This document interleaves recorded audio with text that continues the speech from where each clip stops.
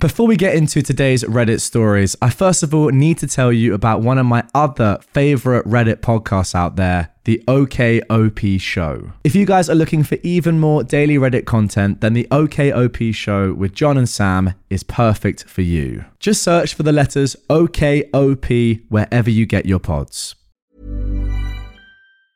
Even when we're on a budget, we still deserve nice things. Quince is a place to scoop up stunning high-end goods for 50 to 80% less than similar brands. They have buttery soft cashmere sweaters starting at $50, luxurious Italian leather bags, and so much more.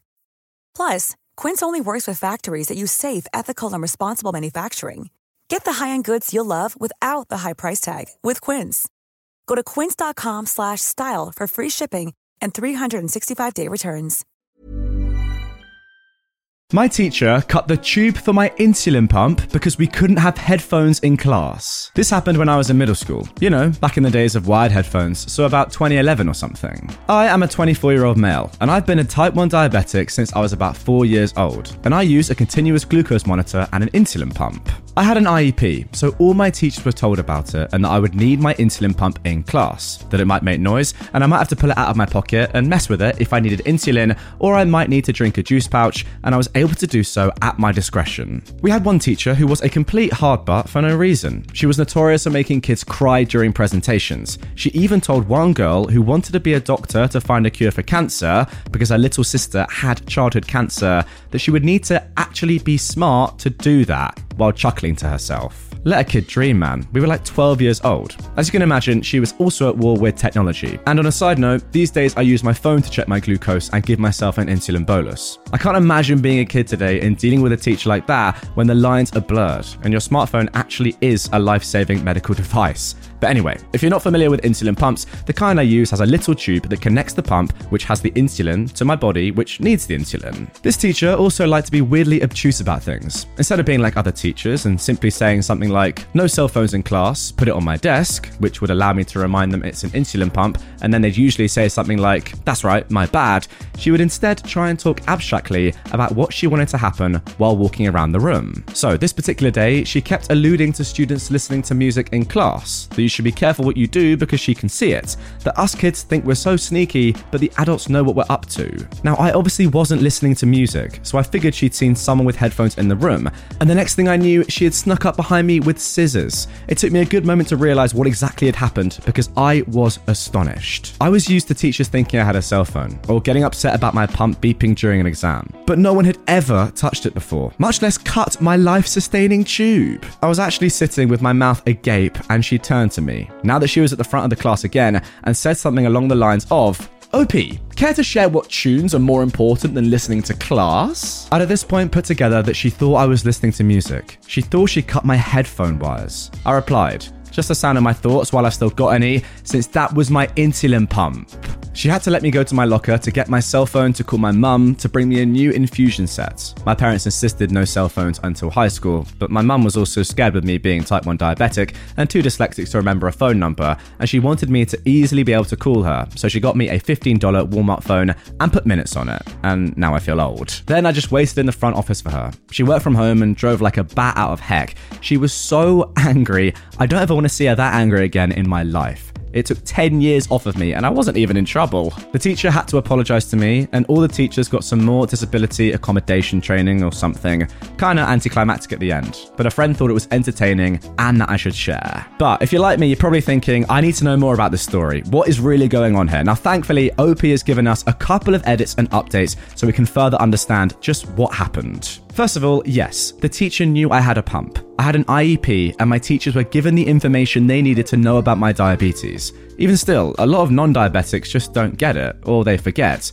It would happen a lot and teachers would ask for my phone if they saw me messing with it under the desk. Really, I was going through a thing and embarrassed about being diabetic, so I would often try and hide it, so I get how they thought I had a phone, but a simple reminder that it's a pump was enough for every other teacher. Yes, she did get really close to me. I was facing the front of the room to look at the projector screen and to take notes. She snuck up behind me from the back of the room where she was lecturing at us from and reached her arm down towards me with the scissors. I didn't notice her doing that. Kids used to keep their iPod or whatever in their pocket and then run their headphones up under their shirt. Wow, I remember doing that. That is a throwback for me personally. It sometimes left a little bit of the wire peeking out from their pocket to get to their shirts. That's where she cut the pump. It was down at my waist. In terms of her apology, it wasn't too bad. We had a meeting with her, the principal, assistant principal, and a lady from the special education office, plus me and my parents. She said she was sorry for her actions and that she shouldn't have treated me that way, and she hopes I don't grow up to expect people to act like that towards me. She forgot I had a pump, but I didn't feel like she was making an excuse. She was saying she should have been more mindful, and it was her fault, and that I did nothing wrong. She also said I was brave and calm in the face of adversity, stuff like that. And then she apologised to my mum and dad for frightening them and for any costs. She offered to pay for it, but they declined. They wanted all the teachers to get more education about kids with diabetes, and the school had like a nurse diabetes educator or someone come in to talk to the teachers. Okay, you know what? Fair enough on that one. Yes, she's giving an apology because she obviously has to, but it does seem quite sincere and the points she's making are pretty valid. No, my parents didn't sue her or the school. No, she wasn't fired. Yes, I still had to be in her class. And yes, I did have extra supplies kept in the nurse's office, but I also just really wanted my mum in that moment because I was a kid. I guess if this happened in 2011, guys, then OP would have been, 13 years old? Yeah, it makes sense. This was a tiny school and it did a lot of backward things. They mishandled my learning disability as well. And one year, one of my teachers was surprised my dad has mild cerebral palsy and thought it must be so tough for me having to deal with that, and would talk to him like he was 5 during student-teacher conferences. He's an engineer. And then finally, when my mum showed up, I was sitting in the office waiting for her. I think it took her like 15 minutes to get there post phone call. She asked me if I was okay and checked out the damage that was done. I could tell she was mad, not with me, obviously. She walked straight up to the receptionist and just asked where the teacher was, and they phoned the classroom and had my teacher come to the office. The principal also came out. My mum ripped her a new one, but she didn't yell, though I honestly think that made it more terrifying that she was very collected. I don't remember word for word, but basically she said that removing my insulin pump was a violation of my IEP, not to mention that it's a medical device and an extension of my body which is keeping me alive, and the fact that she would have the audacity to damage life-saving medical equipment was reckless and criminal, that type 1 diabetes is no joke and takes lives, that she should count herself lucky she didn't damage the pump itself, and she let her know how expensive they are, and everything they had to do to get me one. She's had years of practice having to argue to take food into places they don't let you take outside food, or in the airport that I can't take my pump through scanners, etc. She was very practiced at putting the fear of God into people, but in a way that they can't turn it on her and say that she's being disruptive. Then she took me home for the rest of the day. And there we go. What an unbelievable story to get this episode started. As I said halfway through that, I do genuinely think that this teacher's apology was pretty good, but only on paper, right? Only because she had to say it. The fact that she even did that in the first place, I mean, does it even warrant an apology? Like, just because you do something terrible and then you have some decent apology, the fact that she's cut one of the most important cords and tubes in your life is unbelievable. And also, even if it wasn't an insulin tube, say it was genuinely earphones, a teacher should never be cutting your personal property. Yes, confiscate it, take it away, absolutely fine. You shouldn't be listening to headphones in class, music in class, if you're not allowed to. But cutting someone else's personal property, damaging them, that is actually illegal. Even if you're a teacher, you can't damage a student's property. You can't break it. Surely not. I've got to say though, fair play to you and your mum both for acting so calmly in these situations. And you're absolutely right. When you get someone that is like almost like really cool, a bit too cool in the face of danger or, a situation like this, just so measured and calculated, it can be way more scary than someone that just blows up and starts screaming and shouting. She's been here before, as you said, and you probably have been too. It is a real shame that you've had to deal with this sort of thing in the past, and it still continues to happen, maybe even at your age of 24. But the way you two dealt with it, perfect. Good job. Hey there, it's Michelle Norris. I'm host of a podcast called Your Mama's Kitchen. When I travel, I'm usually looking for a way to find a taste of home when I'm not at home. And one of the things I love to do when I am at home is entertain. And Airbnb allows me to do that. When I was in California recently, I rented a house that had a great kitchen. And when we were sitting around the table, we were all thinking, we're in someone else's house. Someone could be in all of our homes as well. If you have a home, but you're not always at home, you have an Airbnb. Your home might be worth more than you think. Find out how much at airbnb.com/host.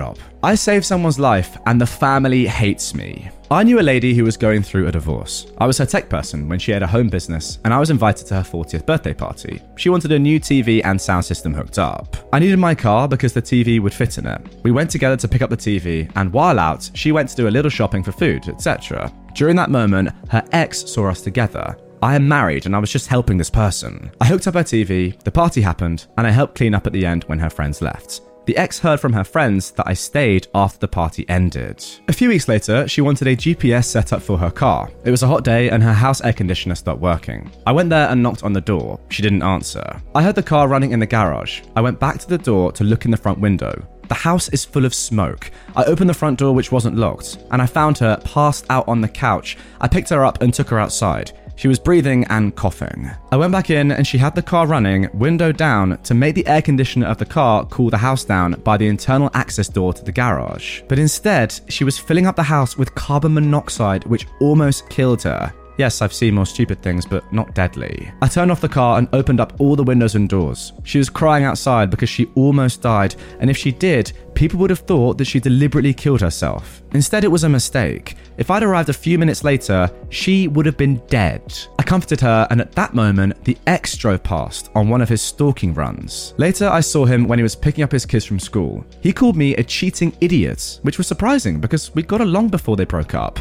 He'd already been spreading rumors to everyone that I was sleeping with her. Told his whole family, her family, and eventually got to my family. I didn't do anything wrong, and when I told them all what really happened, nobody believed me. Everyone believes him that something was happening before they broke up, then he was making up extra reasons to say she was with me. Oddly, my wife is the person who laughed it off, because she doesn't believe I would ever cheat on her, especially with that woman. Wow, what a sad, sad story to end off today's episode. I mean, come on, imagine if she had actually died there. Imagine if you hadn't saved her. You know what, honestly, I don't even really care about the fact that people thought you were cheating or whatever. Like, yeah, it's a bit weird, but I don't really care. That's not really that important. I'm sure you get over it. Your wife seems okay, that's fine. The fact is, if she had died and people had, for the rest of time, thought she'd committed I don't know if you're allowed to say that word on YouTube still, sorry, done something to herself, then that would have been so incredibly sad. I mean, it would have been a terrible accident anyway, but maybe even worse would have been people thinking that she did that to herself when she wasn't even close to, she was genuinely just, she just made a mistake,